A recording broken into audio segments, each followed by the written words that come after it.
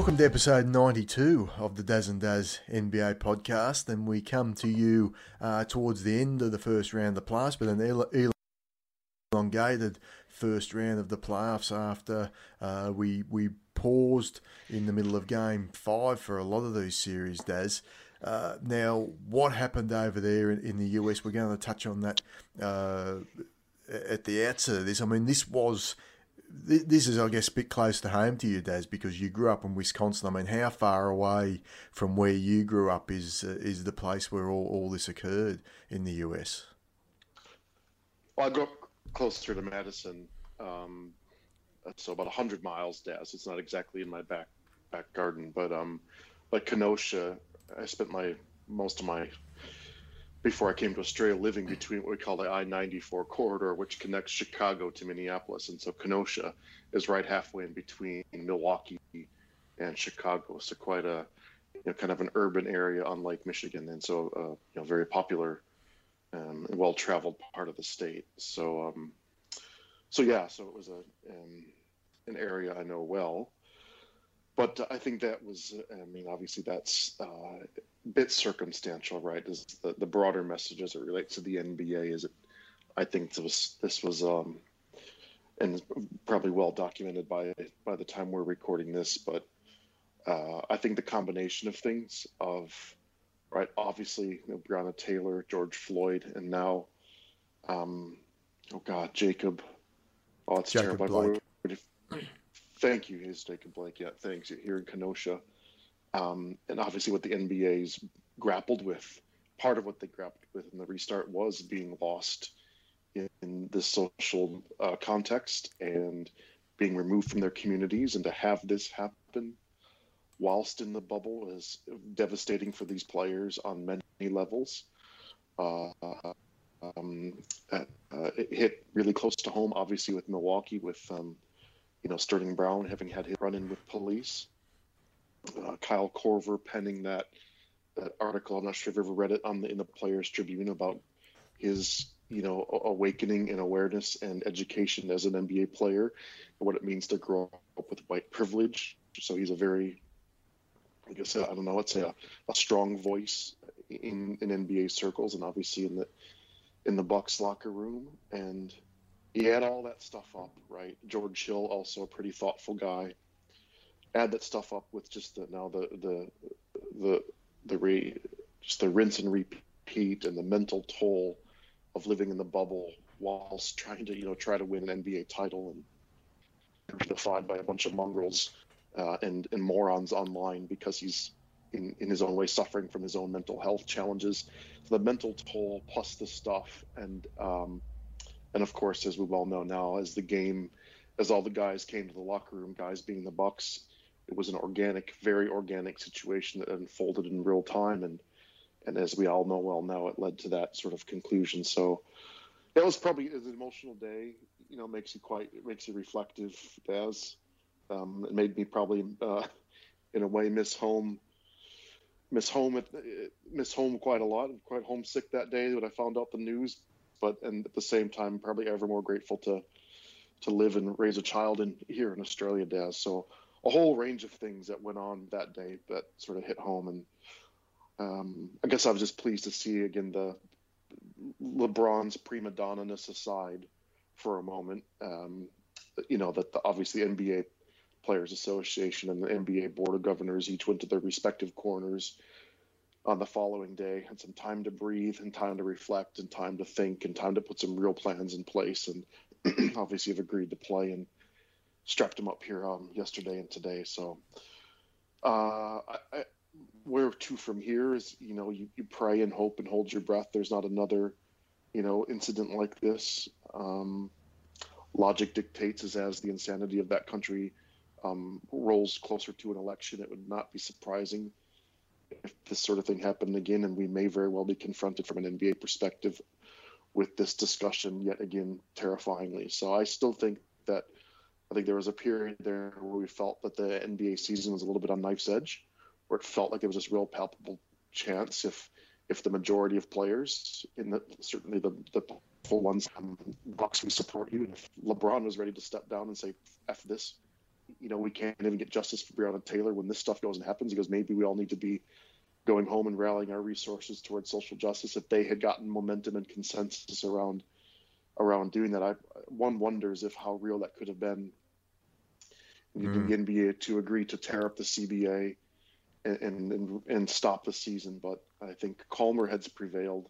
The complexity of this stuff, Daz, all wrapped together is, and I'll let you grab this back from me here, Daz, but I don't think this is the end of it. I think there's a lot more uncertainty and anxiety we probably all have to feel here, and deep empathy for these players, but also the efficacy of this season, and just and always kind of checking in on what the heck does this actually mean for potentially the next NBA season, which is, even as we sit here today, has got a whole other raft of complexities that we haven't even figured out yet. So, well, I think there's a lot of stuff up in the air. I mean, I think LeBron touched on it, the psychological toll that the being in the bubble is taking. And he said not a day goes by where he doesn't want to just, at some point in the day, say, I'm over this, I'm leaving. And then something like this happens.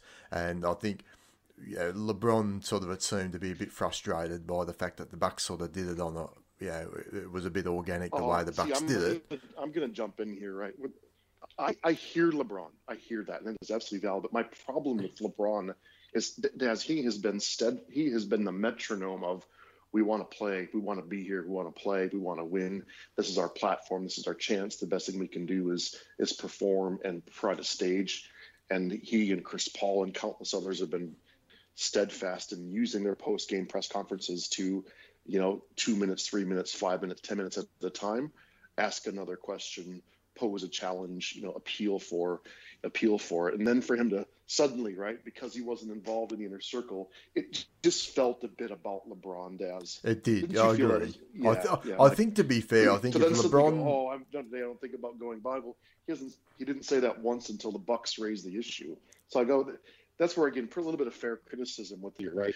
I think I tweeted something effective. Well, come on, Hassan Whiteside and Evan Fournier don't have Barack Obama on speed dial the way LeBron does, so he can feel a little bit aggrieved by it. But for him to show that lack of respect for the organicness of what was going on in the Bucks locker room, I thought was just a complete insult and a bit selfish. But back to your broader point. Well, I think too. I just quickly, health, I think right? If LeBron had his time again, I think he'd deal with things a little bit differently than the way he probably did react in the moment of all that happening. And I think that you've got to, I guess, one of the things I'd be interested in knowing from the players is, do they have a plan? What are they going to do? Because it's one thing to say, well, this is what we're going to do going forward, and this is how we're going to use our platform to get out our message. And we saw some powerful things today from Jamal Murray and Donovan Mitchell on that front. But what are they going to do when this happens again? And I hate to say it that way, Daz, because it feels inevitable this is going to happen again, because this has been going on and on and on now for a number of years in the United States.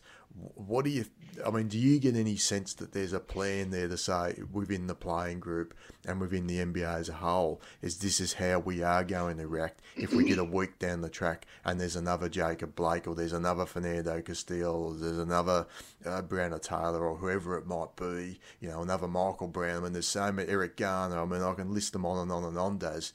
If there's another one of these sort of incidents happens, what's going to occur then?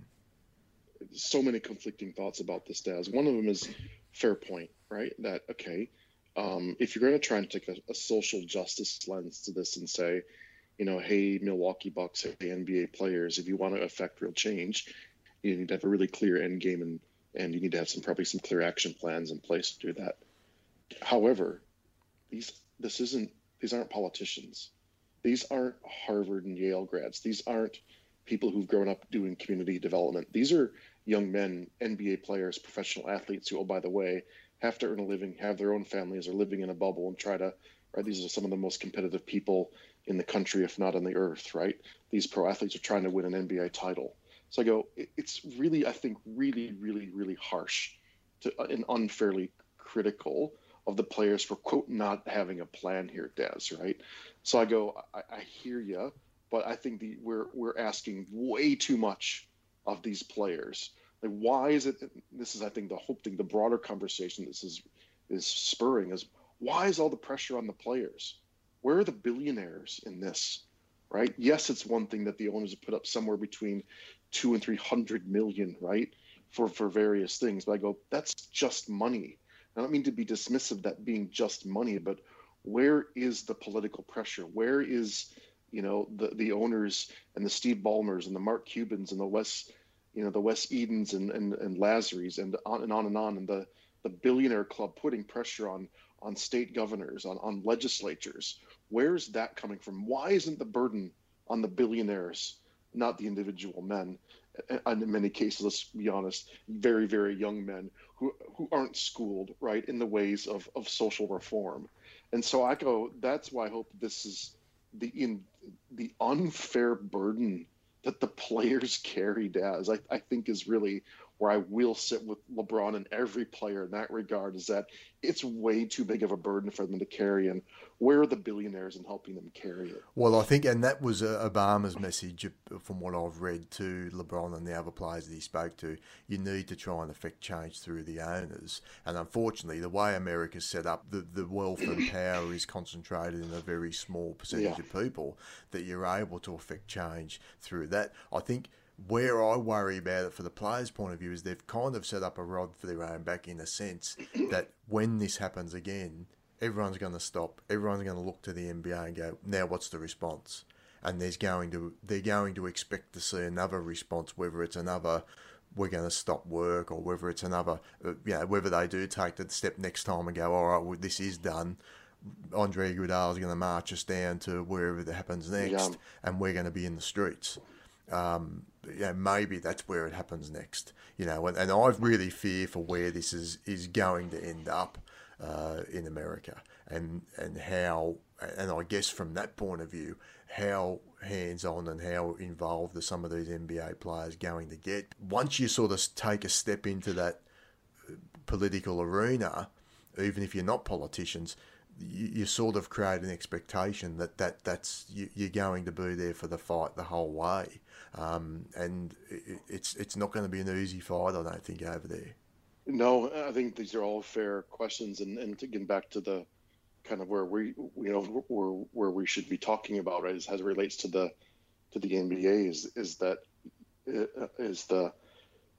pressure on the players. I think it just feels like it's an unfair burden to put on them. And if we talk about this is all going through their heads, right? The other big thing that I kept hearing about this last week was, I think Gulliver and Michael Pina talked about this really presciently, was the almost like survivor guilt that these guys feel, Daz, right? It's like, this could be me, Tabotha, geez, too late. Cephalosha.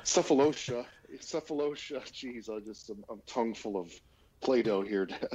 Cephalosha, right? Had his leg or his arm busted by a cop, and Sterling Brown, and so this is hit home with these guys, and more broadly, this could be their neighbors, their sons, their daughters, right? So this deeply affects, them and their communities where they both live now and grew up from, and they're probably close friends and relatives in many of these parts of the country suffering the most directly. And this survivor guilt that these guys carry around, like, they got fucking lucky. You'll hear him say, I got lucky that I'm 6'5" and can play basketball and earn a very good life like this, right? And so this duty they have and the guilt they have for, both quote, escaping, a lot of the situations that they're, the normal black person would face, but also being, it could just as well happen to me, or my child or my uncle or my brother. And so that burden, I think, is getting extreme on the players. And I don't have all the answers. I don't have any answers, but I hope that the owners are in active dialogue with each other and working through their circles of influence. I'd like to see more support of the likes of Kareem, of Bill Russell, and these are old lads, of George Gervin, of perhaps some of the elder statesmen, from the sporting community at large. If the NBA is going to be like this center point, this fulcrum, this platform for social dialogue, and justice. I'd like to see these current players getting, just getting more support and more help, and someone to be a bit of a lightning rod, someone to be, carrying the voice on behalf of them, right? Whether it's Michelle Roberts and former players or something, Daz. That's what I'm starting to feel. Well, I think the bubble exacerbates that as well, because Yeah. it's not like you can bring Kareem into the arena and he's going to address the crowd before the game or something like that, or sit on the 2-2 broadcast and have an interview that way.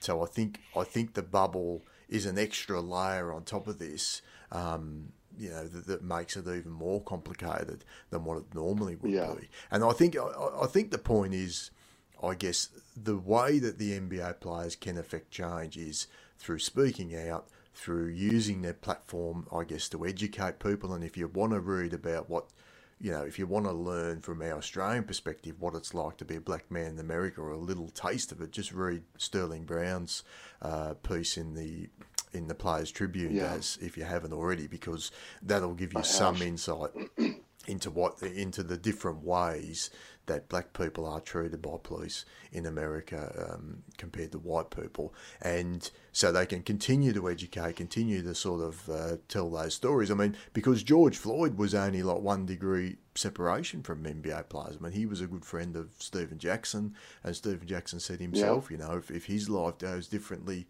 he's George Floyd, and maybe George Floyd is the guy playing basketball. Like, who knows what can happen? And that's where the survivor guilt that you touched on comes into it. And I think the other point is, that they do know people of influence, and they do know people with power.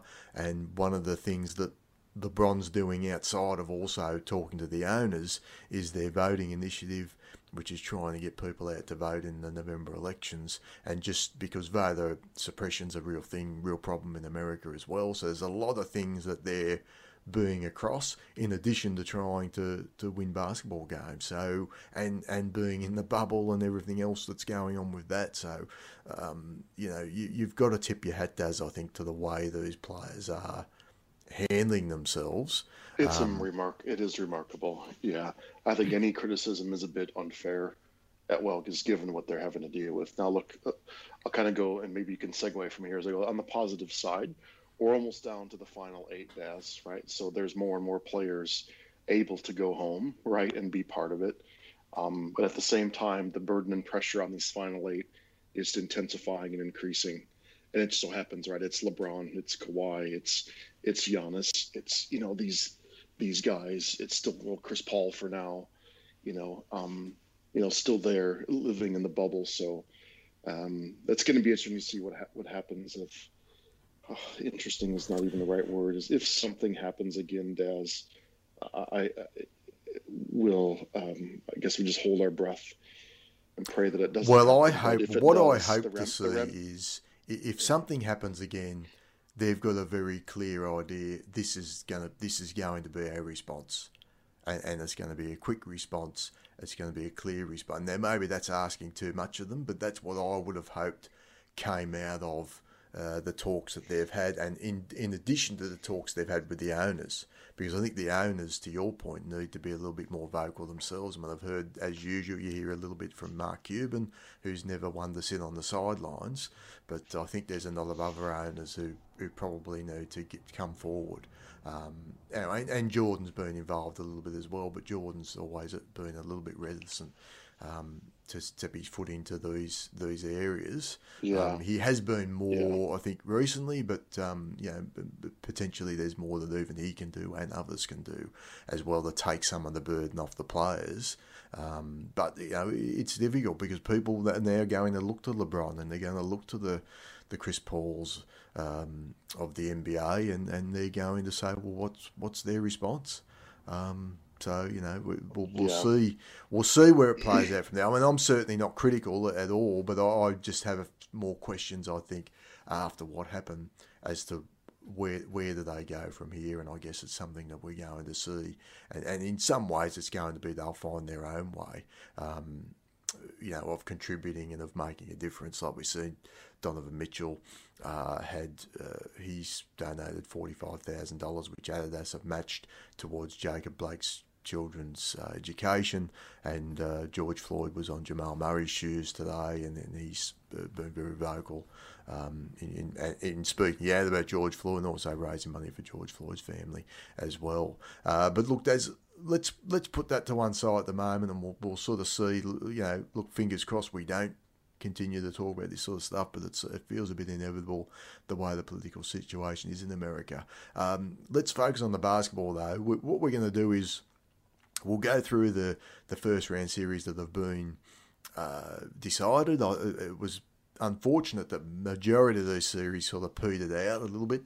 Some of them looked interesting early and then petered out pretty quickly. But there's two really, one particularly, I think is one of the most entertaining first round series I've seen in many years between Utah and Denver. And also OKC and Houston have their game 6 tomorrow. But let's quickly look at the East. Firstly, with your Bucks, Milwaukee lost game 1. Bucks Twitter went into meltdown as they usually do, Daz, and then very quickly they steadied and took care of business. But I must admit, I watched game 1 was really the only meaningful bit of basketball I watched in that series. I watched a little bit of some pieces in games sort of 2, 3, 4, and 5, but game 1 just zero intensity from Milwaukee. They just sort of walked through it. It was a bit of a hangover, I think, from the playing games. And I think once they sort of looked at each other after that game, they said, well, we better take this at least to some degree of seriousness about this first round. And once they came out and put the clamps down on Orlando in game 2, it was all over. Did you sort of see it the same way? Yeah, it was clearly that. Look, this is the talent gap is so large, and the Bucks won the 4 games by 15, 14, 15, and 14, with Giannis barely playing 28 minutes a night, and he was on the court. They were a plus 37 net rating with him on the floor, so it was the series wasn't nearly as close as even a 4-1 would suggest. And, well, I'd say they're the only true gentlemen in the Eastern Conference, because there was no other gentleman in the first round, only Milwaukee, that had the gentleman's sweep. Well, the Lakers also didn't they? Right. So Portland also stole game 1. And the Twitter melted down the other way, saying Dame Lillard is the best player in the NBA, and then Luka was the best player in the NBA, and then Donovan Mitchell was the best player in the NBA, and now Jamal Murray is the best player in the NBA. Daz. So the good news for the Bucks is the spotlight's off, because Giannis is like the 8th best player in the NBA right now, according to NBA Twitter, because the overreaction, short attention span theater is like nothing I've ever seen. It is unbelievable. Of course, I think that's a symptom of COVID, and just about every NBA fan of. Well, let me ask you a question without notice. In a bubble somewhere. Is Giannis slightly less effective in the bubble? Because shooting is now that there is, I think shooting's that little bit more important in the bubble because of these guys, and what we're seeing from Murray and Mitchell, which again we'll probably get to in a bit more detail later, like they're both shooting above 50% from 3. You're not going to see that as in normal arenas in a normal first round of playoffs, I don't think. Is it fair to say Giannis is just maybe even if it's 2 or 3%, he's not quite as effective in the bubble as he is in a packed arena? Oh, look, I don't think it's not. I think he averaged 32, 16, and 6 in 30 minutes, Daz. It's like he's as effective as he has ever been, right? And I don't even think if you'd see these games, he's going at about 70%. To be honest, he's not at all. He's not close to being at full effort. Again, 31 minutes, Daz. Wait till he plays 40. Well, I guess maybe it's not. The broader question is just quickly. Maybe it's not his effectiveness. Yeah. Maybe other players who wouldn't normally be in his realm are pushing up into that realm because of that shooting aspect of the bubble. Well, when you shoot 50 3-pointers a game, and the average 3-point shot was 36% or something, and it's something like closer to 40 in the bubble.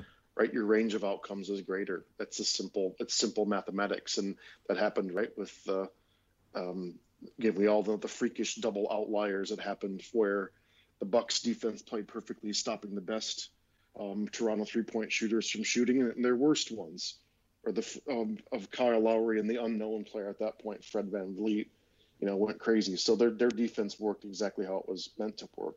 It's just that the range of outcomes now, are there simply more players who are more likely to shoot outlier shooting performances in small sample sizes? Yeah, I think that's very, very clear in Denver and Utah as Exhibit 1 and Exhibit 1A, where the teams are shooting almost 50% for the series combined. It's literally insane. It's maybe not 50, but it's way up. It's way into the 40s for the whole series. It's something we've never seen before. And again, it goes back to our very first pod about the regular season bubble, or whatever you call that, the seeding games, when Corver was the first one I heard say it. This is a very much shooter's gyms. It's black, it's quiet, there's beautiful sight lines. And then these guys, right, like anyone that's shooting on their home court, you play the same court every day. You know exactly the rhythms, the bounce, the feel of the floor, where it squeaks, where it doesn't. It's just the comfort and familiarity shooting on the same gym every day is going to make shooters better. So the broader question for when I hear you ask that is absolutely, this makes the Bucks probability, I would say less. They're not an elite shooting team. They're way up there in terms of volume. They're a let it fly team. Hell, Robin Lopez shoots them, right? So I guess that you'd sort of lump them in to say, hell, sure, Wes Matthews and Chris Middleton and Brooke Lopez and so forth, and Corver could just as easily make up for it. But I would say more likely it's a Jason Tatum, Kemba Walker, Duncan Robinson, Tyler Hero.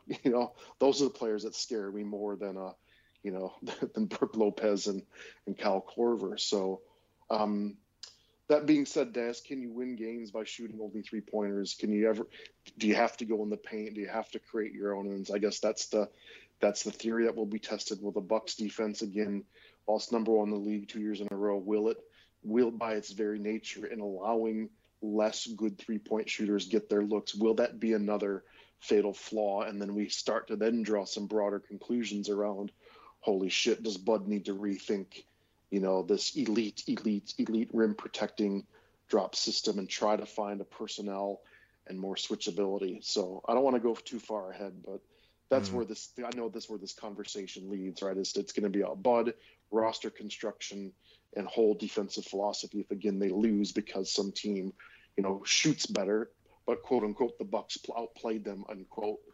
So yes, I think it introduces more risk, but it certainly isn't going to be. It's not because of Giannis. We're all more worried about his free throws than we are, than the Bucks shooting 3-pointers, Daz. Yeah, I mean, look, I'll say a couple of things just quickly on that series. I mean, I think just looking at the Bucks shot 38% overall from three for the series, which normally you'd probably take. Giannis himself was at 8%, but that's not necessarily that's not getting it done in comparison terms of doing. Let's see though, as the rounds go on and as the pressure mounts, even though we're in an empty gym. Are these players going to feel the same pressure, Daz, in the Western Conference Finals in the empty gym than they would, playing in front of 20,000 people? And I think the answer would clearly be no to me. So I think that's where things are going to be interesting. Guys and that's the old sort of adage, isn't it, that jump shooting teams don't win the NBA title. Now, Golden State, to some extent, can that theory, although they won one and then lost the next one and then sort of had to get Kevin Durant in to win after that. So I think that's, to me, going to be the big question to come for the Bucks and other teams, as this goes on. Just to contrast that, at the moment, this is before today's game, but Denver was shooting 43% from three, and Utah shooting 44% from three. So their two teams are really lighting it up in comparison. Quickly on Orlando, I was impressed with Vucevic this series. I thought he was outstanding. He just had no one else came along for the ride. I mean, Fultz had some decent numbers in the series, but never really got going. Obviously, you talk about guys that can't shoot. That's been his biggest problem. I thought maybe Terence Ross might have a game or two where he catches fire, but it just never really happened for them. They just need to find Vucevic some help. I think the interesting thing's going to be with a team like Orlando, you're going to have the people on the Twitterati, as I call them, that go out there and say, oh, they need to trade Vucevic and things like that. I just think they need to keep Vucevic and try and get as much talent around them. And look, if you're if you're a 6-7 seed or whatever for the next few years and you're first round of plus, maybe if everything breaks right, you get to the second round, well, so be it. It's better than being at the bottom of the East like every other team in the decrepit Eastern Conference is, just holding out, hoping you get the number one draft pick, which again this year they've missed out on because the top two picks went west. So I think I'd rather try and be competitive with a guy. You do feel bad. Yeah, it's just the injuries is probably the other big story, which is normally you'd be talking about, the toll of the season on these guys, and it's a war of attrition, but where these guys just had 4 months off, right? So that's different. There are different types of, there's a different type of conversation wrapped around all the injuries we're starting to see. But obviously, John Isaac with the non-contact injury, which we've talked about a lot, a devastating knee injury, which threatens his medium-term career trajectory, and certainly the Magic, I think he's a perfect fit next to Vooch, right? Vooch is that stretch, made himself into a bit of a stretch five, really great offensive game, and Isaac, right, that elite interior defender. That's just a great, it's your modern Ibaka and Marc Gasol combination, isn't it? And he's out, and then cheap shot, dare I say, thug Kyle Lowry injured Aaron Gordon. Right, and in an unbelievably cruel foul that I don't know how he didn't get suspended for it, and Gordon didn't play. I don't think he even played in the series at all. No, he didn't play in the series at all. Daz, and so it would have been interesting. And so to put a ribbon around Orlando's season, I feel bad that they're not going to have their full complement. And you could see, right, it could see a very good story if you had a healthy Gordon and a healthy John Isaac, and they go into this off season. They have to get rid of Fournier and Augustine, right? Augustine's a nice player, but he just asked to do way too much for that team. Redo that backcourt and get a wing or two, and you've got yourself something really interesting. It's probably not a top 2 or 3 team, but that's a team that could be like the next Indiana Daz with the right moves. But dare I say, I think that John Isaac is going to set him way back, and I think Gordon has just always been miscast playing the 3.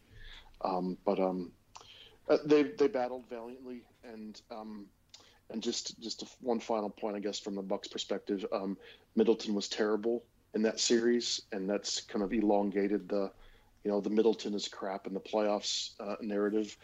Yes, he will torch the Celtics and others for a few games, but he has these periods of 2, 3, 4 games where he's just way too comfortable being Andrew Wiggins, Anthony Davis, just very happy to be off to the side and hesitant and just being aggressive and within the system. And so he was bloody. He was just a non-factor was the best way to say it in that series. So that's the worrying thing. Now Bledsoe's got a tweaked hamstring, Daz. And so the margin for error obviously, diminishes as the playoffs run on.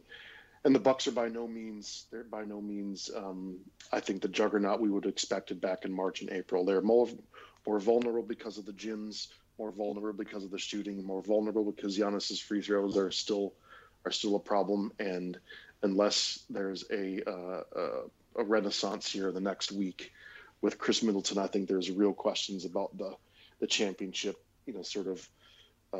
moxie of this team if Middleton's not going off for 25 a night. If he's doing this 17 and 12, taking 6 shots, it's just forget it. There's just don't have enough. Then you're going to be asking Giannis to go truly 40-20 every night, and that's just not sustainable.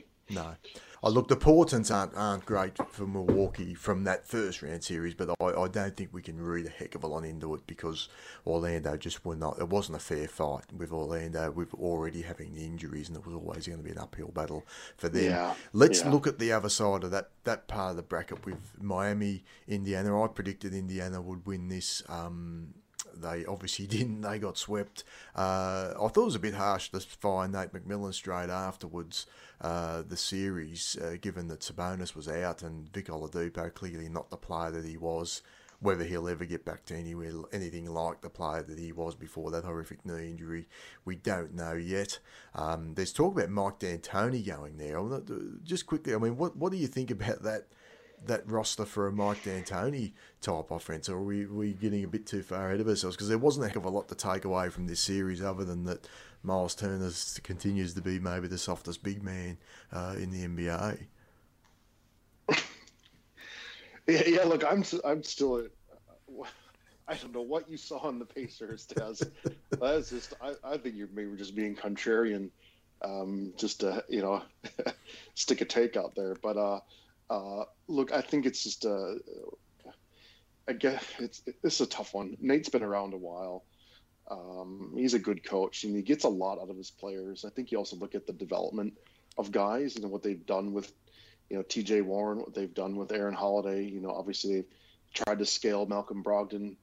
Oladipo obviously has thrived.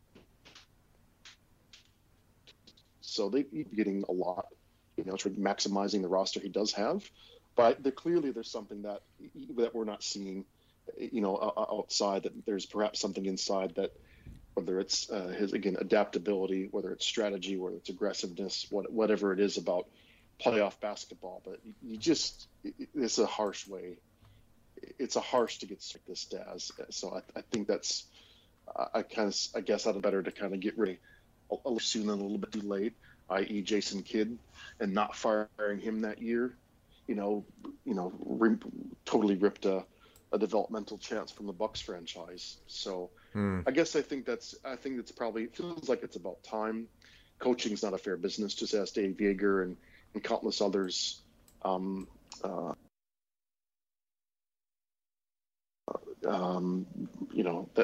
this profession. As to D'Antoni, why not? He's proven he can buddy coach. And I think D'Antoni might have fun there. If Vic is healthy and motivated, that could be a bit of fun for him. Obviously, he thrives in PNR offenses. Obviously, with Steve Nash and James Harden, it's easy to make the coach look great, but no question he'll put his young backcourt in the best positions to succeed. And so I think if Vic is truly back and healthy, that could be an appealing situation for D'Antoni. If he's not, though, that's going to be it's a 6-seedy kind of team. If you got Milwaukee, Boston, Toronto, probably Philly. Well, I think the Nets will be up there next year. Yeah, the next, Nets will be up there next year as well. I think it's fair to say. It's like, does D'Antoni just want to coach, just to earn a paycheck? Remains to be seen, but that's not the worst job. I don't think if I'm D'Antoni, that's probably not his best fit. I think there'll be other jobs. Wouldn't he want to go coach in New Orleans, for example? Wouldn't that be more fun for an extremely experienced guy like that? Daz, the Popovich, not to Indiana, but there's some.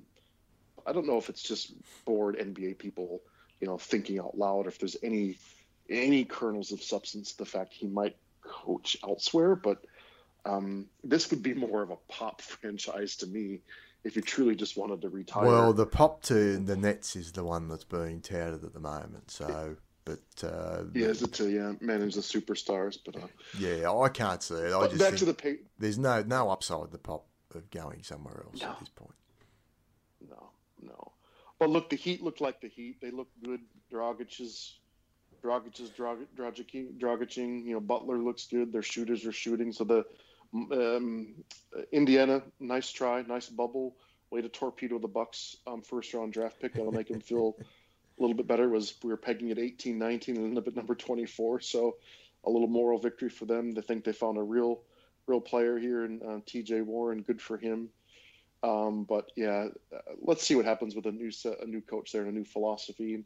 And I think that will no doubt directly relate to this question of, can you play Sabonis and Turner together, and why don't you trade one, and get some value? And so a new coaching philosophy, no doubt, will probably go hand in hand with some personnel changes, potentially quite substantial, I'd imagine, in the off season. So five straight first round exits, I think, was probably the main reason why they looked at moving on from him. But I thought the circumstances were against him.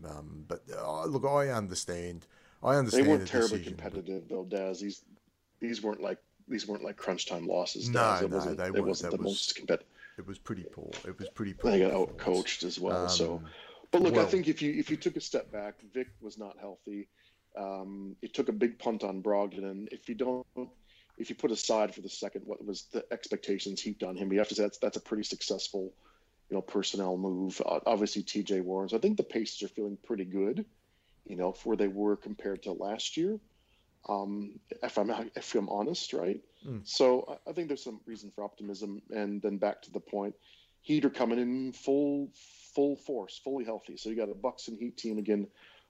Bledsoe's got a bit of a hamstring, which could really hurt that pick and roll defense. But two teams mostly at full force coming together here in what's going to be a really interesting East Semis series. Well, let's quickly talk about that series, because what impressed me with Miami in that series, my worry with Miami is that Jimmy Butler gets out there and says, I'm the best player in the NBA and I have to take over the game and I'm going to shoot it 30 times tonight or whatever. And he certainly didn't do that against Indiana.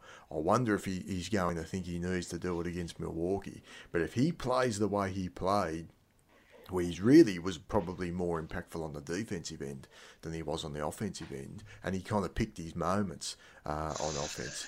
I mean, Dragic was their top scorer, but I think they had Hero, they had Bam Adebayo, Robertson's knocking down shots at a good clip, shooting 44% from three, etc. So that, to me, the way they balance their team, I do think they have a coaching edge in this series, Daz, with Spo over Buds, and that's not a criticism of Buds. I just think Spo is one of the great coaches we've had in the league in the last 20 years, and he's still coaching at the top of his game. So there's not too many teams that would go into a series against the Bucks and feel like we might have a coaching edge here. I think Miami do. I said a while ago I thought that the team that Milwaukee should fear the most from the East is Miami. I'm still not 100% sold. I think Toronto are quite a good side, as the secret sound goes off in the background for our listeners at home. And then we've got, but the worry that I have, I guess, for Miami is, are the Bucks going to just say, we're going to choose our poison, and Iguodala's going to be open, and Linny's going to be open, and can these guys, and Jay Crowder, and are those guys going to be able to hit enough shots? Because I think that's the difference between Miami winning and losing is going to be, does Iguodala hit the 5 open threes they give him a game, or whatever the number might be? Do you know what I mean? Like the Iguodalas, Jay Crowders, Khalil Links, that's who Milwaukee's going to leave open, and they're going to trust the math that these guys aren't going to hit enough open shots. I mean, do you feel like that's going to be maybe not the key to the series, but one of the keys to this series? Oh yeah, that's absolutely a key point. I mean, Iguodala and Jay Crowder were, you could argue, acquired specifically for this series, right? Which is that rugged defender, veteran guys, mentally very, very tough. Ironically, both Marquette guys.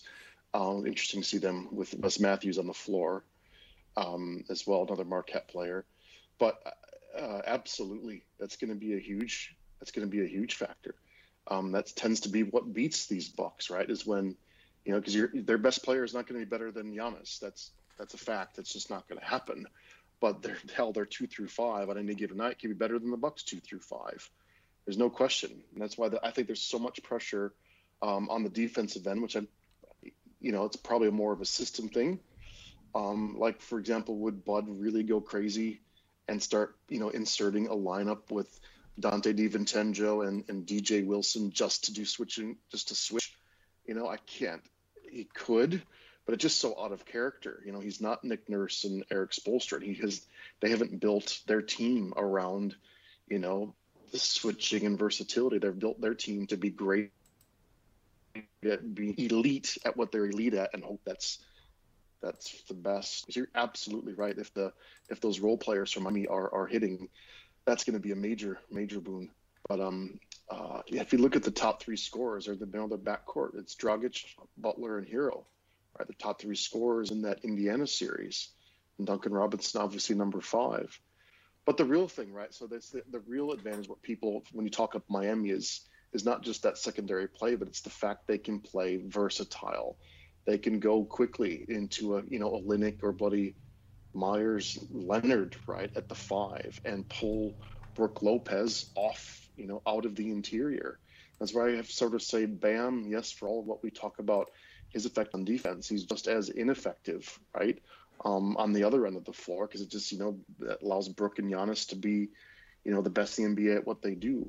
And so that for me is where the coaching really comes in, is how will Spo, pull Bam off the floor, go with 5 shooters on the floor, and really force the Bucks then to take both Lopez's out of the game potentially, because they just cannot. They don't have that foot speed, right?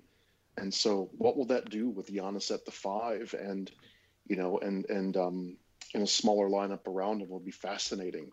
So that's where I think Miami they can almost dictate tempo and matchups a bit, Daz, with their personnel in a way that Bud I think Spo will lead that stuff, and Bud will only react if what Spoelstra's doing is winning and is effective. So well, I that think for me is the chess match.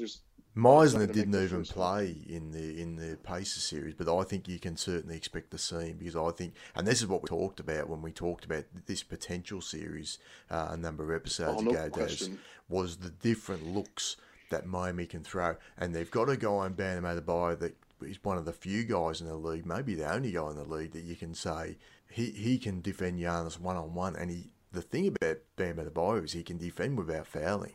He only averages 2.5 fouls a game.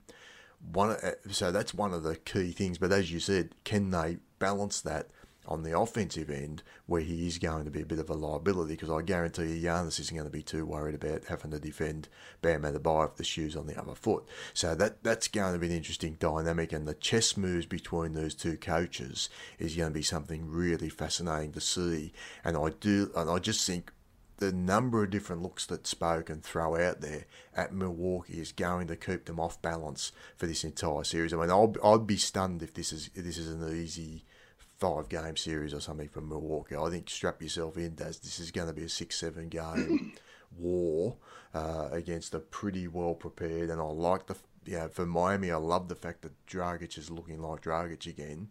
That adds an extra element. He's a guy that can get under their skin with some of his little, dare I say it, gamesmanship, shall we just say it, put it that way. Dirty, yeah.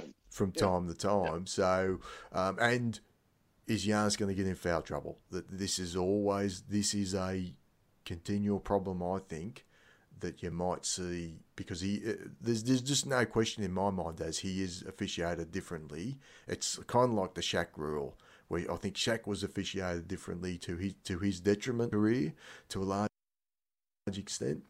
And I think Giannis is the same. I just think Giannis does not get away with things that other guys get away with yet in the league. And I can see situations in this series where Giannis picks up those cheap fouls early, and Miami are a team that are going to be trying to get under his skin, going to be playing up the contact. I mean, is that a concern for you as well, from the Bucks' point of view? And are you expecting a tough series? Less so in this series, just on the Giannis question, because who really in Miami scares you going to the rim, right? It's not Dragic, it's not Tyler Hero, it's not Duncan Robinson, it's not Crowder, it's nobody. Maybe Jimmy. Jimmy's good at getting to the foul line, but Giannis is so much bigger than him. So I'm actually, in this series, I'm probably less worried about. Well, you're forgetting the offensive fouls that he seems to have 4 called on him a game. Sometimes. Well, yeah, and that's with the flopping, and that's one of the criticisms is the Bucks fans want Bud to challenge these flops, which seem to happen at least 3 to 5 times a game. Some with no call and some with with the call, and so that the block charge stuff is a very real conversation. But I guess my point was, right, versus a Toronto series with with the guys that they'll throw at you and the athletes that they got running towards the basket, and Gasol kind of throwing his body all around the interior, where you got Giannis and loose ball foul stuff as well. So I actually think this series should be probably the one I'm least worried about his foul trouble. But I guess on the flip side, right, is that is if Miami's not hitting those 3-point shots, where does the offense come from? And I guess that's the big thing, is if they don't hit these threes and they're not shooting well, that's where the Bucks will have a huge advantage. defensively off the defensive glass and tons of transition, Daz. So what we saw in the one game where they did play in the bubble, they outscored Miami. Again, it was out without Jimmy Butler, but it was an absolute blitz when the 3-pointers aren't falling. And so that's where I guess if the Miami really is going to have to shoot 40% from deep on high volume for the series, I think, because by the flip, they have the versatility, but their shot creation is not a strength. So they're going to need Dragic at full strength. If Bledsoe is injured, that could be an underrated factor for them getting offense off the dribble and breaking the Bucks at the point of attack and collapsing them, and then maybe getting some of these fouls that they were hinting at. But look, it's not going to be an easy series. This is an extremely well coached, extremely veteran team. They got Jimmy Butler, who's a closer, Dragic, who's a closer. You've got guys who've proven to be pretty fearless, young dudes like Hero and Robinson. They don't seem to be phased, by the moment. So I expect at least a 6-game series. It wouldn't shock me if the Heat go up 2-1 in the series and the Bucks really have to dig deep and fight their way back from a 2-1 deficit. So my prediction was something like, if you go by game, it'd be Bucks go up 1-0, but then Miami take 2 in a row in Game 4. Game 4 is your war, right? That's kind of what actually I'm kind of bracing for, is the Heat to go up and force the Bucks to really, really dig deep. But it should be entertaining. Yeah, well, I'll take the Bucks in 6 as well. So it sounds like we're both on a similar path there. Let's quickly look at the other series. We've got the Raptors and the Celtics. Just to touch quickly on those 2 first-round series, both sweeps. The Nets we talked about in the last time, they're all about next year. Let's see who they end up hiring as a coach and what they look like with Kyrie and KD out there. And then the Raptors looked very good during that series, but really the Nets again, not a fair fight. The Nets had so many injuries within that. The Celtics, they ended the process, such as it is for Brett Brown. So Brett Brown got fired after that was another sweep, and the game 3 of that series, Daz, summed up the process just perfectly to me, with Philly leading by 3 with the ball, and it was I think 4 straight turnovers, and it cued a 10-0 run for the Celtics, who ended up winning the game comfortably, and Joel Embiid with a couple of horrible turnovers. But he did, to be fair to Embiid, he put up good numbers, and he played in spurts in the series, but at times he was really good. But probably they were asking him to do a little bit too much at the end of the day. And Tobias Harris crashed the boards really well in this series, but his shot wasn't going at all. I mean, if it wasn't for the fact that they were killing the Celtics on the rebounds, the series, even though it was a sweep, it would have been an even more embarrassing sweep. So Brett Brown moves on. We've spent a lot of time, Daz, on the Philadelphia 76ers. We might leave any further comment about them to our off-season pods, unless you wanted to pour a little bit of final dirt on them before you launch into your preview of the series, which started today. And you got nothing to add about the 76ers. Well, I mean, I'm 100% with you. Is every meaningful Philadelphia 76ers conversation is now about the entire philosophy of the franchise, and do you trade Embiid or Simmons, and who's gonna coach the team, and will Brand get fired? So there are all those big questions, which is not the time. And I think, to no one's surprise, they had problems as a team, and between March and August did absolutely nothing to rectify it. So, and that for me is the untold story of how this team had 4 or 5 months, and all the hubris that came out of them. And have been coming out of them for God knows how long, is that for me was justification enough for Brown to go. There's just absolutely nothing different about them when they needed to be quite different. Exactly. He ran out of ideas. I think the front office didn't. His voice is lost there. The interesting thing, I think, from that is the front office ran out of patience with this team and put all the chips into the centre. And it's always what we say, isn't it? You got to know where you're at. They thought, well, if we make these moves, we're close to the title. Let's make these moves and push us over the edge. And in reality, they were a long way from being a genuine contender, and probably need to sit back, watch how them 2 players Simmons and Embiid particularly develop together and then make some moves based on that. And I think they ended up making moves on incomplete information, and this is where they've ended up, and took a bet on the wrong players and things like that with Harris over Butler, etc. Just the ribbon I'll put on this is that this history will judge this era, this last 4 or 5 years, last 4 years in particular, is maybe one of the greatest failings of any NBA franchise ever.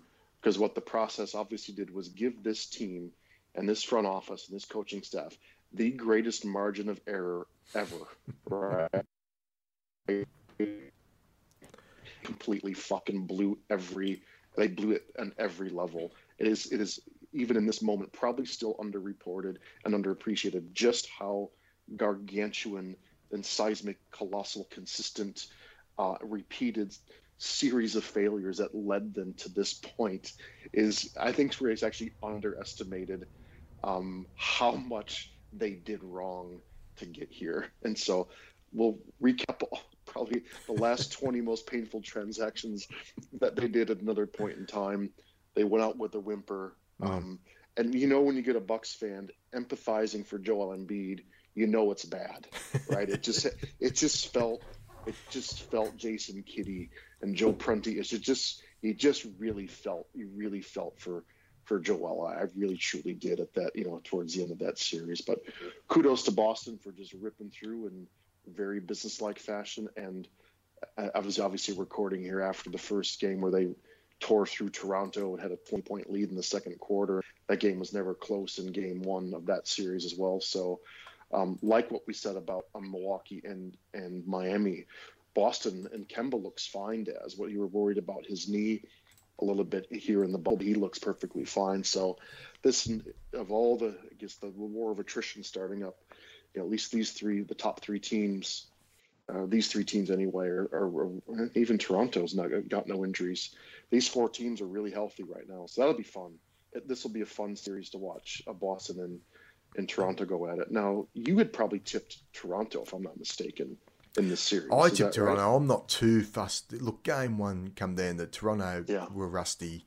They're a team, I don't know if any team relies on shooting more than they do in the bubble, and they couldn't throw it in the ocean today. 25% from three. Yeah, you look. Boston fans would probably say, well, let's wait and see game 2 and see if it happens again. If it happens again, obviously now it's more of a problem. But it just feels like a bit of a clunky game 1. We've seen it before with Toronto in particular, obviously with their history in game 1s. It even felt a little bit like Milwaukee-Boston game 1 from last season. So I wouldn't be getting too carried away with what happened today. Yeah. What I will say is that they're genuinely deep, Boston. I mean, they're going 5 deep at the moment, and that's with Hayward out. But Tatum looks fantastic. And if Tatum didn't bring him, in game 3, Tatum was terrible against Philly, and it was Kemba. Kemba just came in. Jaylen Brown's hitting big shots. Marcus Smart does it on both ends. Theis actually was at least competing against Embiid, even though obviously it's a bit of a mismatch when those two get together. Cantor's still not that great off the bench, but some of the other bench guys like Wanamaker, etc., they give them decent minutes. So you like to see a deep rotation with a playoff team, and I think Boston will certainly tick that box. It's just, are they going to get the level of play they need out of Tatum and Walker and Brown when they need it? That's going to be the key, I think, to this series. I think this series, look, okay, game 1, bit of a throwaway game, Boston take it. This series will sort of start, games 3, 4, 5, that's when we're really going to see, get into the mood of the basketball. I certainly expect the Raptors to bounce back. I like the Raptors in this series. I just think they're going to have too many options, and I don't think they're going to shoot 25% again and let Boston get out to such a big lead. But Nick Nurse would be concerned about the ease at which Boston scored in that first quarter this morning, because they really did not come out ready to play in the first quarter, 39-23 at the end of 1. And Nick Nurse would certainly want to make sure that doesn't happen again for game 2. So what's your sense, though, of this series? I mean, it sounds like you're more leaning towards Boston. Yeah, I picked Boston in this, right? And as much as it's just from a matchup perspective, where I've been going, we both, and probably the world's been banging on about how good Toronto's looked and how they have this really, really high floor. But I just think this is a really bad matchup for them.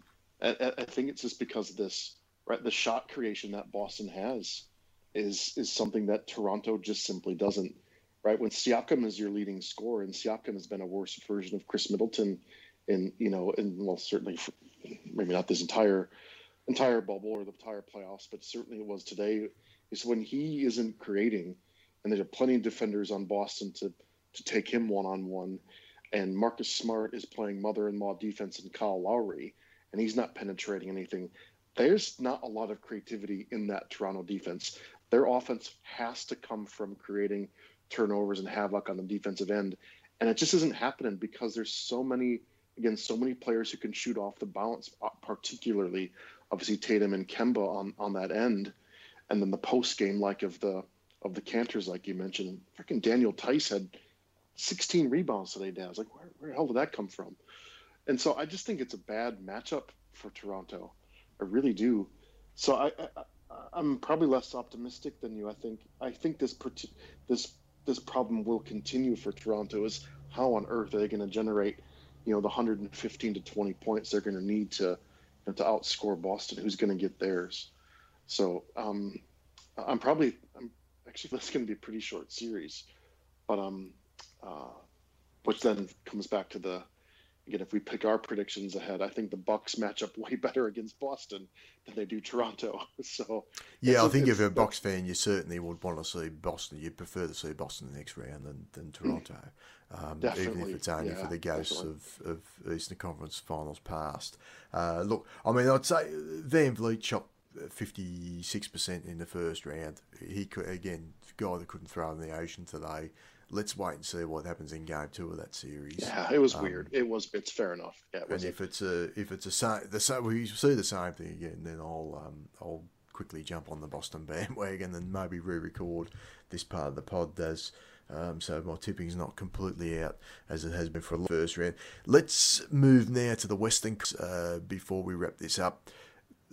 On the LA teams, look, the Lakers, very similar to the Bucks, Daz. Dropped Game 1. Then said, okay, let's get serious. Portland looked tired to me from about the halfway through the first quarter of Game 2 onwards, and they never really got back into the series. They played okay, I thought, in Game 5, and went with the Lakers for a bit.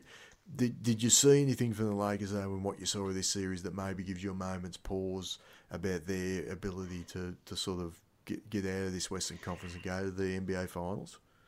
Yeah. It's everything we've talked about for I guess probably since maybe the beginning of the regular season. It's just their supporting cast is so bad, but they play enough defense and they hustle enough, and they make just enough plays per game to let AD and lose their breath. But it is, their margin for error is also very slim. I mean, they're literally relying on Dwight Howard, JaVale McGee, Alex Caruso, KCP.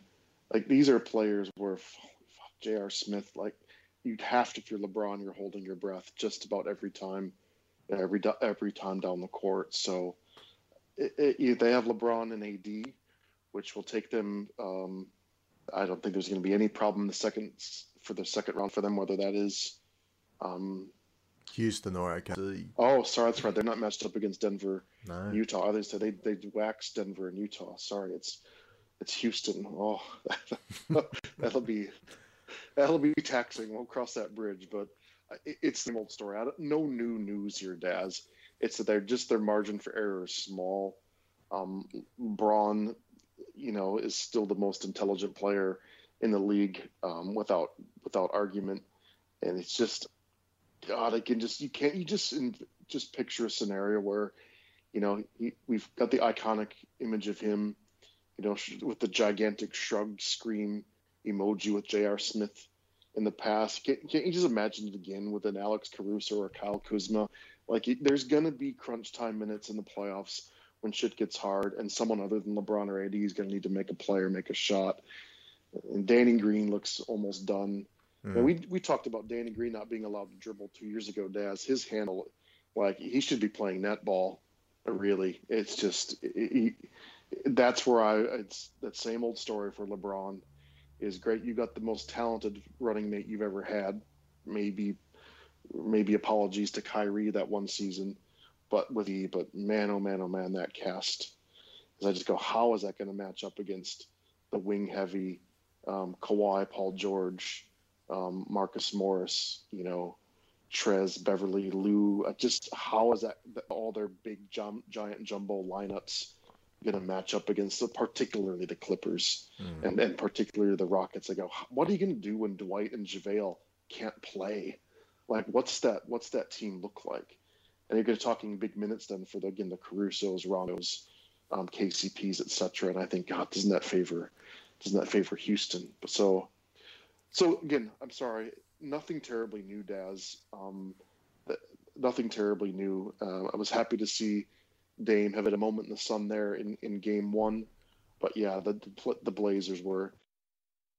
I think that was I think getting to the playoffs was their championship. I mean, that was all those elimination games and getting into the playoffs, then winning game one. I think game one was their title. They had wish to call the playoffs off then. Exactly.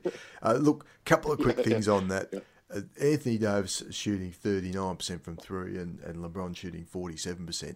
And I only bring that up to the point, I think they will both need to be continuing to shoot at that sort of clip if they're going to win the title from here. And just something else to keep an eye on, they only shot 70% at the line. They were not great at the free throw line as a team in that series, and it's just something to watch because they were not a good free throw shooting team during the regular season either. So that might be an Achilles heel that could come back and bite them in the backside in the next round. The next round is going to get more difficult, Daz, because you touched on it. We expect. I mean, do you expect Houston to take care of OKC? That's that series of 3-2 with Houston. This is another one where I've probably got it wrong. I thought OKC would beat Houston. OKC just have not. I thought OKC would work Houston out in this series, and they haven't. They look as confused as ever. And if it's not Dennis Schroeder who's shot the ball, you talk about guys shooting the ball unsustainably well. Schroeder's shot it lights out this series. If it's not for Schroeder sort of pulling something out of his backside at the end of the shot clock, they look completely clueless as on offense. Yeah. I feel pretty good because I called this way before this. I go, Schroeder was the key success for them, and I mean, he's not creating, right? It's just way too tough for them to get anything. It is I think I joked, with when Schroeder's not doing, basically like Chris Paul playing with four Ilyasovas. There's just nothing, no shot creation, no fluidity, no movement. The whole world's talking about Lou Dort, who's been terrific defensively on Harden, but is every bit as of Robeson apparently on the offensive end as. He's becoming a black hole. Gallinari has kind of disappeared. He just doesn't have the foot speed to attack all the closeouts of Houston defenders, and so Gallo's been really disappointing in how he's been a bit of a shrinking violet against a team he could be, right, bullying. Well, that's never really been his game, but you'd love to see him even get a little bit of, dare I say, a bit of Brooke Lopez, get a little bit of fire, get inside, do a little post up, do some high post stuff, but that's just not how Donovan's using him. And then Adams is borderline unplayable, unfortunately.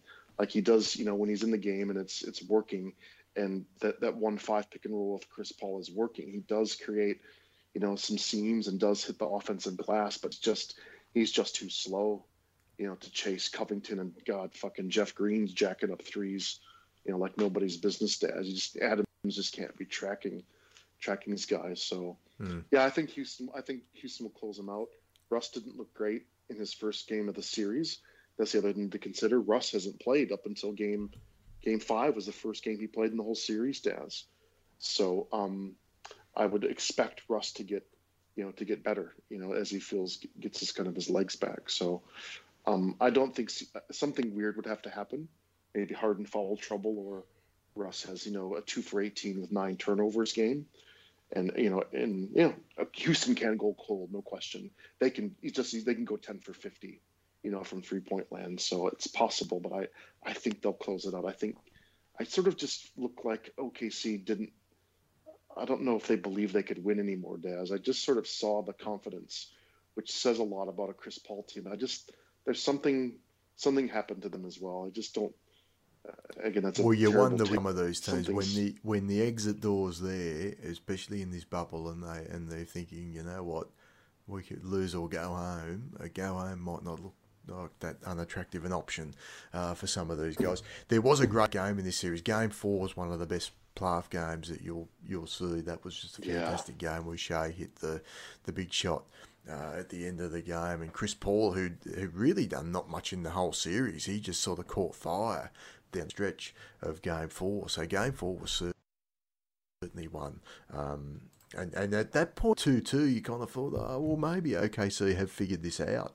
And then they came out and just laid a massive egg in Game 5, where they only scored 80 points for the entire game in that one. So that was a disappointing response. Although Schroeder did get ejected in that one, which hurt. It looked a little bit. That hurt massively, but I don't think that it wouldn't have been. It wouldn't have changed the result, but it might not have made such a blow. They just had that Portland look about it. Maybe that's just the one game, but I don't see them winning 2 in a row now, right? Maybe they steal Game 6 here, but I just don't see them winning 2 in a row. That's my feeling. I don't know. Do you think they can? Do you see a path though? Right? Do you see a path? Can you see a type of game where they actually, do they need Harden to go 7 for 24 with 2 for 15 from 3-point? Well, they need, and that's what happened in this game. I mean, they just need Houston to just go cold and miss. I think Houston in this game missed like 15 shots in a row, and that's what they desperately need to happen. But Houston just haven't been missing. I mean, it's been Jeff Green. Harden's played well, actually, and Harden hasn't forced it. I mean, we talked about Jimmy Butler not forcing it. I think Harden has done what he's needed to do without overdoing it and shooting the ball 30 times a game. He's actually got other guys involved. Eric Gordon's played well, and you certainly expect better from Russ. Russ sort of just went out there for a little bit of a run around. The other day he's played off ball quite a bit.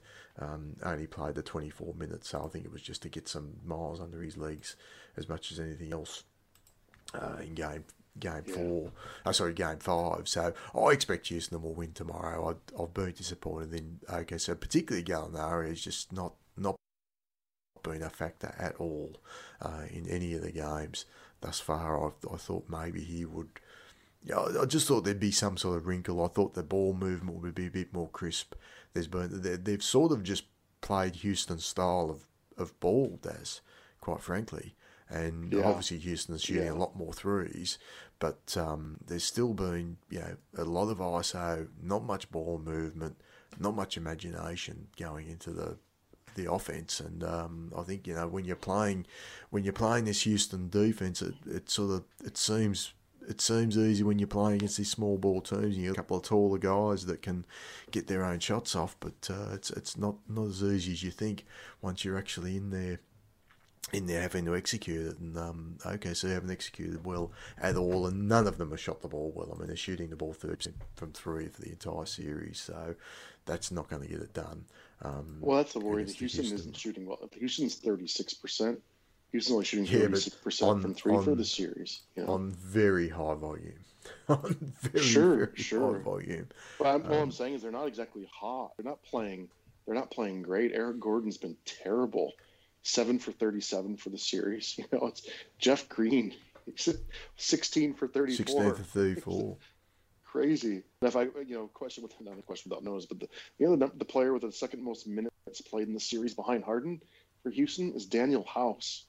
Daniel House is playing 35 minutes a game. Jeff Green's playing 34 minutes a game, and that's just remarkable. It really is. As much as I can't stand the cheating and the flopping in the style of play, it is remarkable. It's remarkable. You win games with Daniel House and Jeff Green playing 70 minutes a game. Well, Harden's only scoring 32 a game. Like, that's for Harden, that's below what he would. I know you joke only, but he's actually pretty efficient. Yeah, and he hasn't been to the free throw line anywhere near as much as he'd normally get to either. He's only, I think he's attempted, 43 in the series so far. Gee, that's just a Thursday night normally for Harden. 43. He's not turning the ball over. He's only, not even barely 3 turnovers a game isn't bad when you've got the ball in her hand. So I think Houston's going to close it out. Yeah, and then we'll look, I guess, to see what they do against, unless Russ shoots them out of it, but I don't think that's going to happen tomorrow. I think Russ will do what they need to do. And look, they're having fun, Daz. I mean, there's no question they're fully engaged. They're enjoying their basketball. And, you sort of look at the Harden and you think, geez, would it be fun to play with that guy? Well, they certainly seem to be enjoying what he's bringing to the table at the moment. So it's D'Antoni's last stand. Let's see if he can how far he can take it. I mean, do you give him a puncher's chance against the Lakers in the next round, assuming they get through? Yeah, sure. Yeah, that's where we started, with high beta, in the nerd terms, but you shoot 55 3-pointers a game, and there's going to be nights when 22 of them go. Absolutely. Mm. Yeah, look, these match up so terribly against LA, but I think they'll win 2 games. I think they will. I think there'll be enough where they'll scare LA, but Anthony Davis could go 50 and 25. Like how on earth was little Robert Covington or little Jeff Green? Like you just want LeBron and AD just repost kind of constantly. So I'm looking forward to the contrast in styles of that next series, if nothing else. Yeah. And the good news about between that series, one of them will lose, which will make me feel good. So, well, making us feel good was the other 2 series. I think the Clippers Dallas, which was an entertaining 6-game series. You talk about great playoff games, Daz. You caught the Luka Doncic coming out moment with what game was that? Was that a game that series? Game 4. It was game 4 or game 3. When then game 3, game 4. Sorry, because it made it 2-2. Yeah, because I thought it tied it up 2-2, which then said, "Yeah, here we go." An amazing game. I mean, just the coming out party of Luka Doncic, and to be fair to the Clippers, after that it went 2-2. They took care of business pretty comfortably in the last 2 with Porzingis out. Again, another leg injury for Porzingis, so plenty of team building questions for the Mavericks going forward. But what Doncic did in that game 4, that's an NBA classic, Daz. One for the ages, wasn't it? It was 1-on-5, and he won. Yeah, it was pretty special.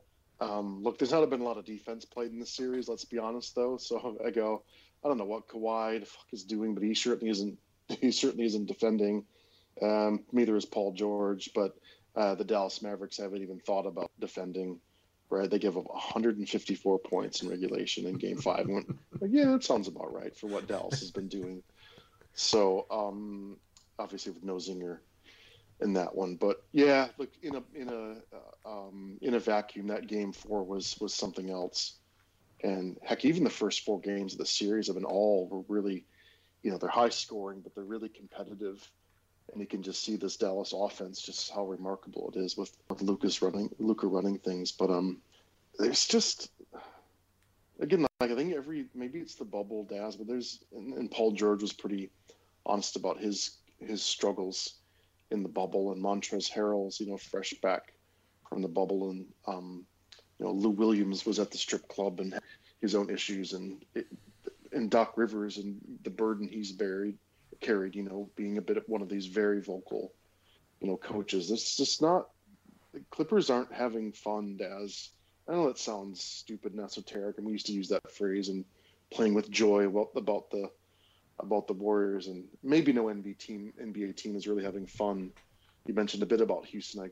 Dare I say they probably are quite enjoying this a little bit, but there's something also not exactly, which far be it for me to say after they score 154 points, but either the Clippers aren't firing on all cylinders yet, or there's something not quite gelling there. I don't know. Do you sense anything with the Clippers that would give you pause for a second round series from your perspective, or is this just the malaise of the bubble? Look, I think the teams that whether it's Utah or Denver, I mean, both teams those teams, which we've touched on a number of times, are just shooting lights out at the moment. I think they'd prefer to play Utah than Denver. But, is it sustainable what Denver's doing at the moment? Is it sustainable? Donovan Mitchell just absolutely tearing teams to pieces. We said this about Toronto last year, Daz. I think it's just a Kawhi Leonard team. They kind of take on his persona. I mean, they're just all about their business. They're not there to have fun. They're not there to laugh and joke with one another. They're there to win basketball games.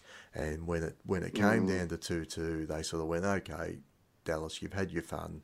It's time to end this. They ended it.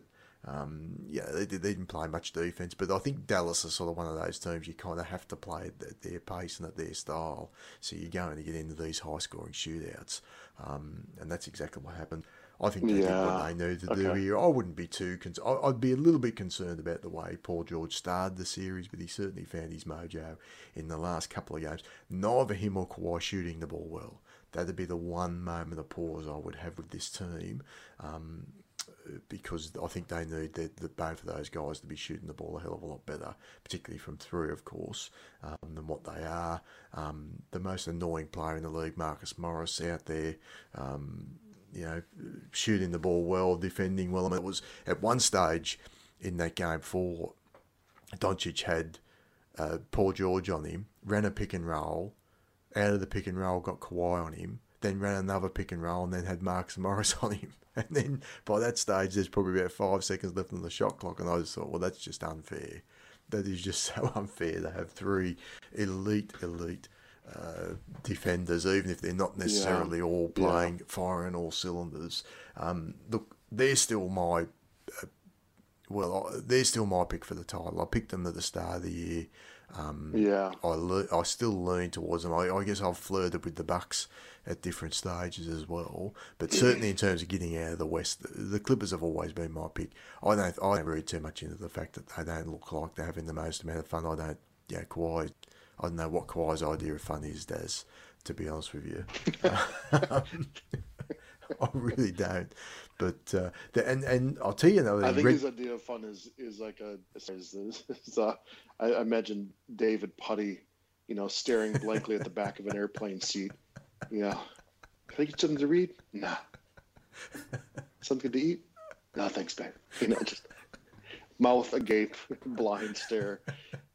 That's what fun is for. Yeah. So look, I hear you. The moment's pause I'd have is there's too many Reggie Jackson minutes creeping into this team, and he was out there actually for crunch time in a couple of those games. Daz, I don't know if that's what I want us to be seeing from the Clippers going forward. So some of the supporting cast, that's where the question marks might come, whether you trust Lou Williams in the big moments as well, and things like that. But look, I think they'll obviously be favourites in the next round. But if Denver or Utah come in shooting the ball as well as they have, and playing with the sort of energy that they have, there's no question those two teams played better in what we've seen in their series than what I think the Clippers did against Dallas.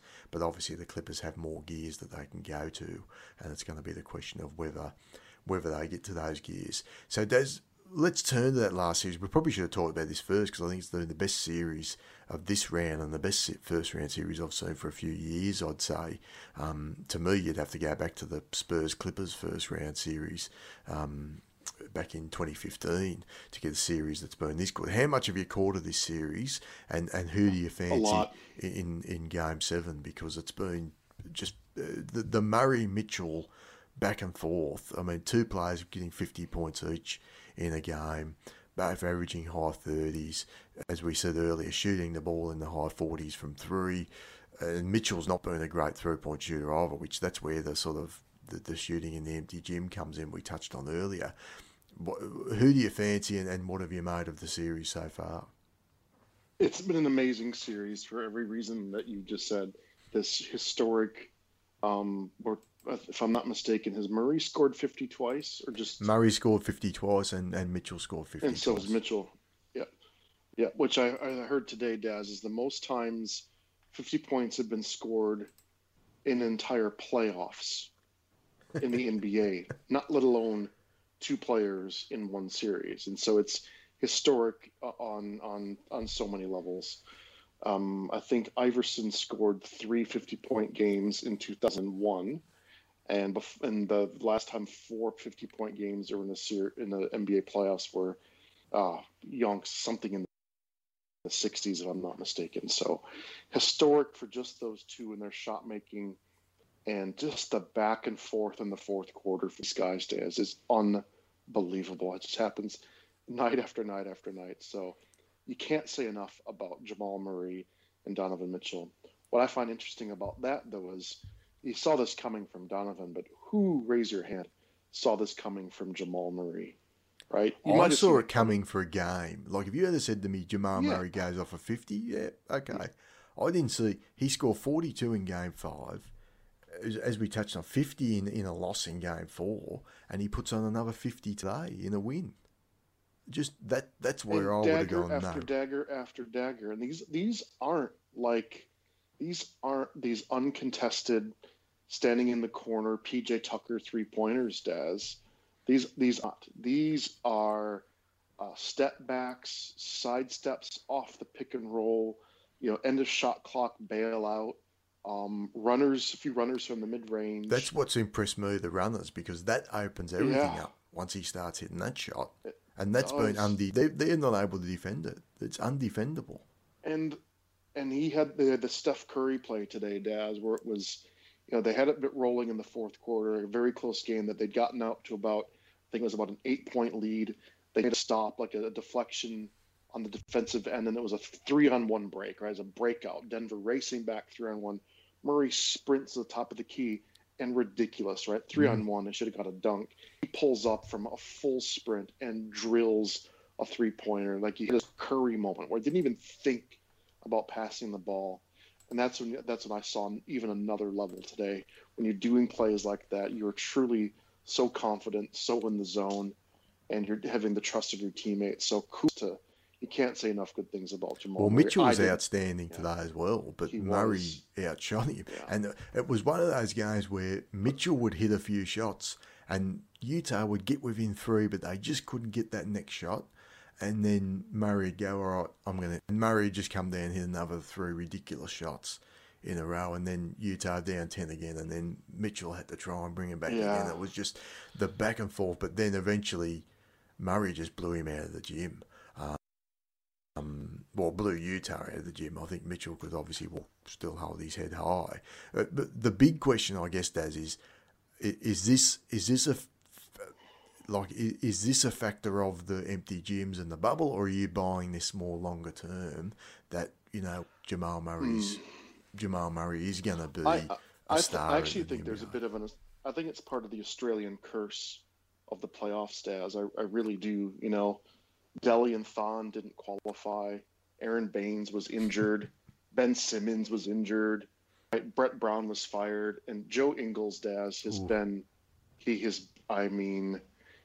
Danny Green level done, hesitant, not confident, and so it's a bit of a joke, a bit of an Aussie curse. Maybe we've not had a really good playoffs, have we, Daz, as a country? We've not really represented. But I'm not joking. Donovan Mitchell has had to work 10 times harder for his points than Jamal Murray. Oh, right? 100%. 100% right. How many times Mitchell comes down, runs a direction, he'll do a pick and roll and a dish out, or he'll break down and get to the lane and have to dish it off, or Gobert get an offensive rebound, and Donovan has to end up with the ball in his hands with a 14 left on the shot clock. First action breaks down, and Conley can't get by his man. Royce O'Neal's hesitant. Joe Ingles doesn't do anything, just looking to pass the ball.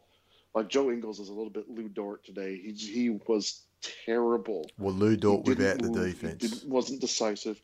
He didn't shoot. Yeah, his defense is, okay. Let's just call it okay. But so the broad question for me is, Donovan's working way too hard. He was really frustrated, Daz. And that was probably partially because of the loss, right, and how he has to do so much. But he was kicking and throwing shit over at the end of the game. And it just, I might be reading into it, but you just feel like there's a guy who's not getting enough from his teammates. And Quinn Snyder, even in sort of at least weird masked, mid-quarter interviews, was hinting, that there's got to be more decisive and more ball movement. And they asked the guys Quinn flat out, what's the key to Donovan? He's like, Donovan's decision making is great. He just needs more help and more movement when he doesn't have the ball. And so you feel like Donovan's teammates are letting him down a little bit, which you hope doesn't grow. Well, yeah, I mean, Clarkson's been these last three, but Clarkson has been good in this series, but he was not good today. And when you're relying on Jordan Clarkson, that's obviously going to affect where you are. I think the interesting thing too about the bubble is momentum really matters, because it's not a matter now where Utah go, well, you know what, we get to go home or whatever it might have been, and obviously they wouldn't have had home court advantage, but you don't get those sort of swings game to game because you're going into someone else's arena. You're now got to go back out in the same court, and all the momentum now is with Denver, the way they've won the last two games, and the way Jamal Murray, he can't miss at the moment. Utah, to me, they had game 5 in their keeping, and I just said Murray just started hitting some shots, and there's just no one from Utah could sort of get the ball in the bucket down the other end, and they ended that game on a 16-6 run, and then today they sort of carried that off and carried that momentum through. I mean, do you feel like the Denver's going to carry that momentum through the game, or can you see Utah bouncing back? I do because I'm Denver all the way. I think most of the world would be. Denver hasn't defended at all, Daz. They've been pretty average, to be honest. I think Grant had a nice game today, and they had their moments. And Torrey Craig. Well, Gary Harris was good today too. That was the first game Harris played in the series. Torrey Craig was yeoman's work. Yep. Yeah. So they're like the poor man's Clippers in that regard, with some wings who can defend. But let's be honest, Murray and Jokic aren't going to win any DPOY votes anytime soon.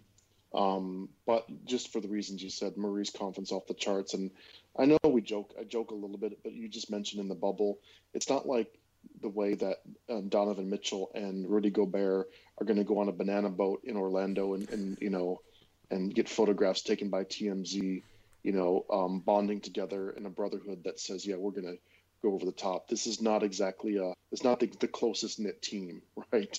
To that point. And so I feel like Donovan's having to work way too hard, and he has that look of frustration that a budding superstar has when he's having to do too much. We've seen that look in LeBron's eyes for a decade in Cleveland.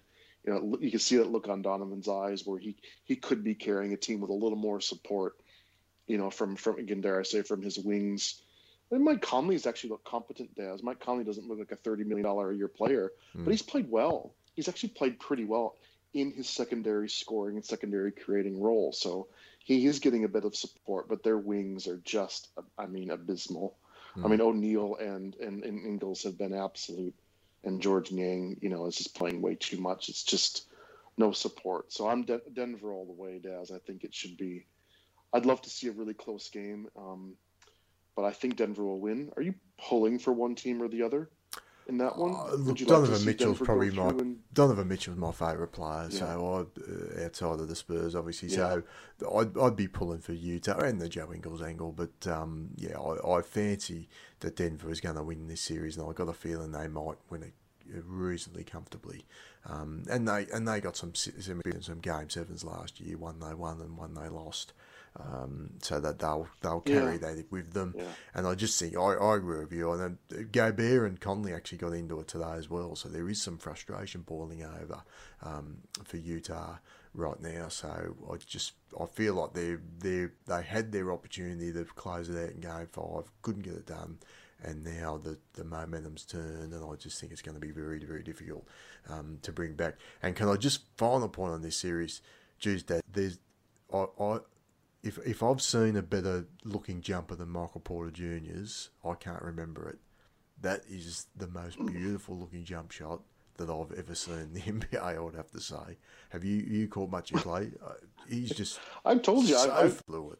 I've said offline, he's like the best, or maybe I said last pod. He's got his upside is like young, mellow, on the offensive end, right? Or maybe they're similar defensively too. But yeah, look, today he was 1 for 10 Like he Yeah, had he no did. It points didn't in go in 11. today, but that's Like what he got was, me. he Every definitely time he went in shoots, I today, just but expect it's going to go in. But again, I still think this goes back to the broader question: is that he's not optimized with this version of Jamal Murray. He becomes Tobias Harris, way too surplus to requirements, with two highly skilled offensive players like ball dominant players like Jokic and Murray with their balls in the hands. He was he to stand in the corner and shoot threes like a Kuma. That's where I actually genuinely think if he is to be optimized, he might be the most valuable trade chip. That if you wanted to really take a low salary like a rookie contract like Porter, I imagine hypothetically, don't answer it, a whole nother podcast for probably for Christmas time for us, Daz, is what could you get for Michael Porter Jr. to get Denver a third more complementary star, to that team is probably a question they'd never entertain given his youth and his upside. But that's when you just see this series play out, you just go, how on earth, what's he going to do? Be a Tobias Harris, underutilized, low usage, stand in the corner, spot up wing, after Murray do their thing? Or is it going to be a bench scorer? Is that something he and his, his career aspirations and would have been number one or number two pick had not been hurt and kind of guy? Want to come off the bench? I don't think he and his agent are going to like that. So I'm way too early conversation to be had, but I love his jumper. You got to be thrilled if you're a Denver fan, but he's been a very minor player, let's put it that way, in terms of impact on this series, which in a way makes you feel really good if you're Denver. Again, talk about surplus to requirements now that Harris is coming back. I think he's going to be a really valuable player, particularly if they go against the Clippers. So yeah, I'm bouncing around that, but I think momentum's going to carry them through, and I think you'll see a fascinating, now way more fascinating than I would have guessed a couple of weeks ago, Denver Clippers series, which might get to the 140 every game. Well, it's going to be the fascinating thing will be can Jamal Murray do it again? Is he going to go back-to-back rounds where he just takes over a series like this? And we've already seen Doncic light them up for some big numbers. So you can score on this Clippers team. Yeah, the way they're approaching their work at the moment. So no, they look going to be a fascinating one. I wouldn't completely write Utah off, obviously, but I do fancy the Nuggets from here, Daz. So we'll see where we end up, Daz. Hopefully next time we talk, there's no further shenanigans happening in the US that cause us to question whether the NBA is going to continue. And we're well into the second round. How are you feeling confident-wise of the Bucks in this second round? You're feeling pretty confident about that. What are you worried about looking down? Are you worried about the conference finals or the NBA finals, or what's the worry? I'm not immune, Daz, and I don't know if I probably almost feel the same way the players feel, Daz. Like if the Bucks lose in this playoffs, it's going to be like it's not going to be as hurtful because of everything that's going on. Like it's not going to sting from a fan perspective. By the other end of the spectrum, though, if they do happen to go through and win a title, it'll feel 10 times probably more special, right? Considering all the things that every team's had to face. So I'm genuinely more. I'm just more probably emotionally attached to the players at large than I am, in this, like I was last year, so much, emotionally invested in every dribble and every possession in a title they coulda, woulda, shoulda won. And so this year is a far more obstacles. That their teams are far better placed to defeat them. We got all the stuff happening in the country and with the players and with their sort of protest against it. That if the emotional toll or the energy levels run out and they lose a series in a whimper, I'm actually I can't be too upset, Daz. So so I guess I'm in a way a bit emotionally hedged against a loss here, and I think I probably speak like a lot of fan bases and the players themselves that that placing all of our expectations and heaping all of our our desires of fans onto these players to win basketball games just isn't what it was, in quote unquote sort of normal times, Daz. So back to wins and losses, I'm pretty confident I'd say it's, pretty confident in Miami. In especially, I think the second halves, I think they can tighten things up. They tend to be this great second half team. But I'm not really, as terrible as it sounds, I'm not as emotionally invested just because of everything that's happening. I don't know, but I kind of wish the Spurs were in it so you could have that same sort of sense. But I have a feeling a lot of fans are a bit like this, Daz. You wouldn't guess by Twitter, but I wouldn't guess anything by Twitter. But that's my sense. No, I agree. I think it's sort of the whole. There's a bit of a pall, isn't there, over the whole experience at the moment. So there was never any chance I was going to get too invested in what the Spurs were doing this season. But I take your point. When you're following the playoffs, and you have what you would expect is going to be a really personal attachment to it, and then other things sort of come in, and obviously we've got coronavirus as well as all the other stuff. I can just have a gut, and I'll record it just to have it recorded. My instinct is this whole thing just feels set up for a Cinderella. Like, I just feel like it's going to be a Nuggets or a Celtics who win the title, or a Houston. Honestly, this just feels like, doesn't it feel like proper Disney Cinderella? This doesn't feel like a LeBron blitzing or a Bucks, winning every game 108-90 because of their it doesn't feel like, this highly dynamic, unstoppable, two-way Clippers team. I just don't see the three buzzsaws the way we might have seen them in March, Daz. So and that's the thing, and that's where I think momentum. The non-big three are going to win. It's got a gut around it. That's where I think the momentum side of it's going to come in, because there's no reason why Jamal Murray's going to cool off, Daz. Because it's not like he's going to leave and go to another gym. Like, he is just feeling it at the moment, and you wonder... He's not going to get sick. He's not going to have to travel. That's right. Sorry, yep. Mm-hmm. So what's going to change around that? So that's what I sort of, that's why I was confident on Toronto as well, albeit that they certainly cooled off in game one against the Celtics, but it's the same sort of theory.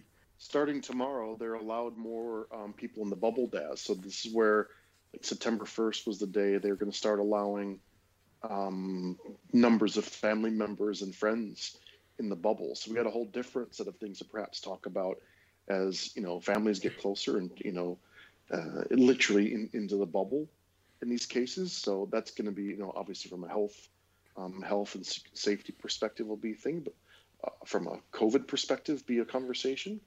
But also then, right, positive side was then just the emotional and psychological support, you have from seeing your kids or, being with your wife or girlfriend or whatever. So, so that's going to be a thing to watch. So I think it's a really good point. The momentum and the mental health of these teams, which is the mystical, I think, on the X factor of all X factors. Yes, we've got the shooting. The good shooting gyms, right? This is great places for shooters. And I think the mental health, which is this impossible to predict and measure kind of dynamic. So I just have a gut that this it just feels so set up for a Cinderella. We'll see. Well, I have heard you've had a gut and you've let yourself go a bit in quarantine, Daz. So I hope that you find some time to work out a little bit more between now and then. Jeez, thanks, mate. Jeez, wow. Jesus. Well, it's being talked about in NBA circles that Daz has let himself, one half of the Daz and Daz teams let himself go a bit in quarantine, and I'll let the listeners guess. I did tonight in my embracing my sloth and trying to reduce the amount of dishes. I actually grilled my halloumi in the same pan I was grilling my steak, and boy, all the beef fat soaked into that halloumi, and was that a master stroke in laziness. That was total win-win right there, Daz. So saved myself cleaning a pan and soaked my halloumi with beef fat. So you put that in your pipe and smoke it. On that note, Daz, we'll leave it there. We'll come back and we'll review Yeah. some of the playoffs. Right. Well, I love that. If you're going to end on a personal insult, I'm just gonna roll with it. Jeez. Yeah, you just ran with it. That's great. Buddy. That's great. All right. All right, Take care, mate. pal. We'll talk soon. Bye. Bye.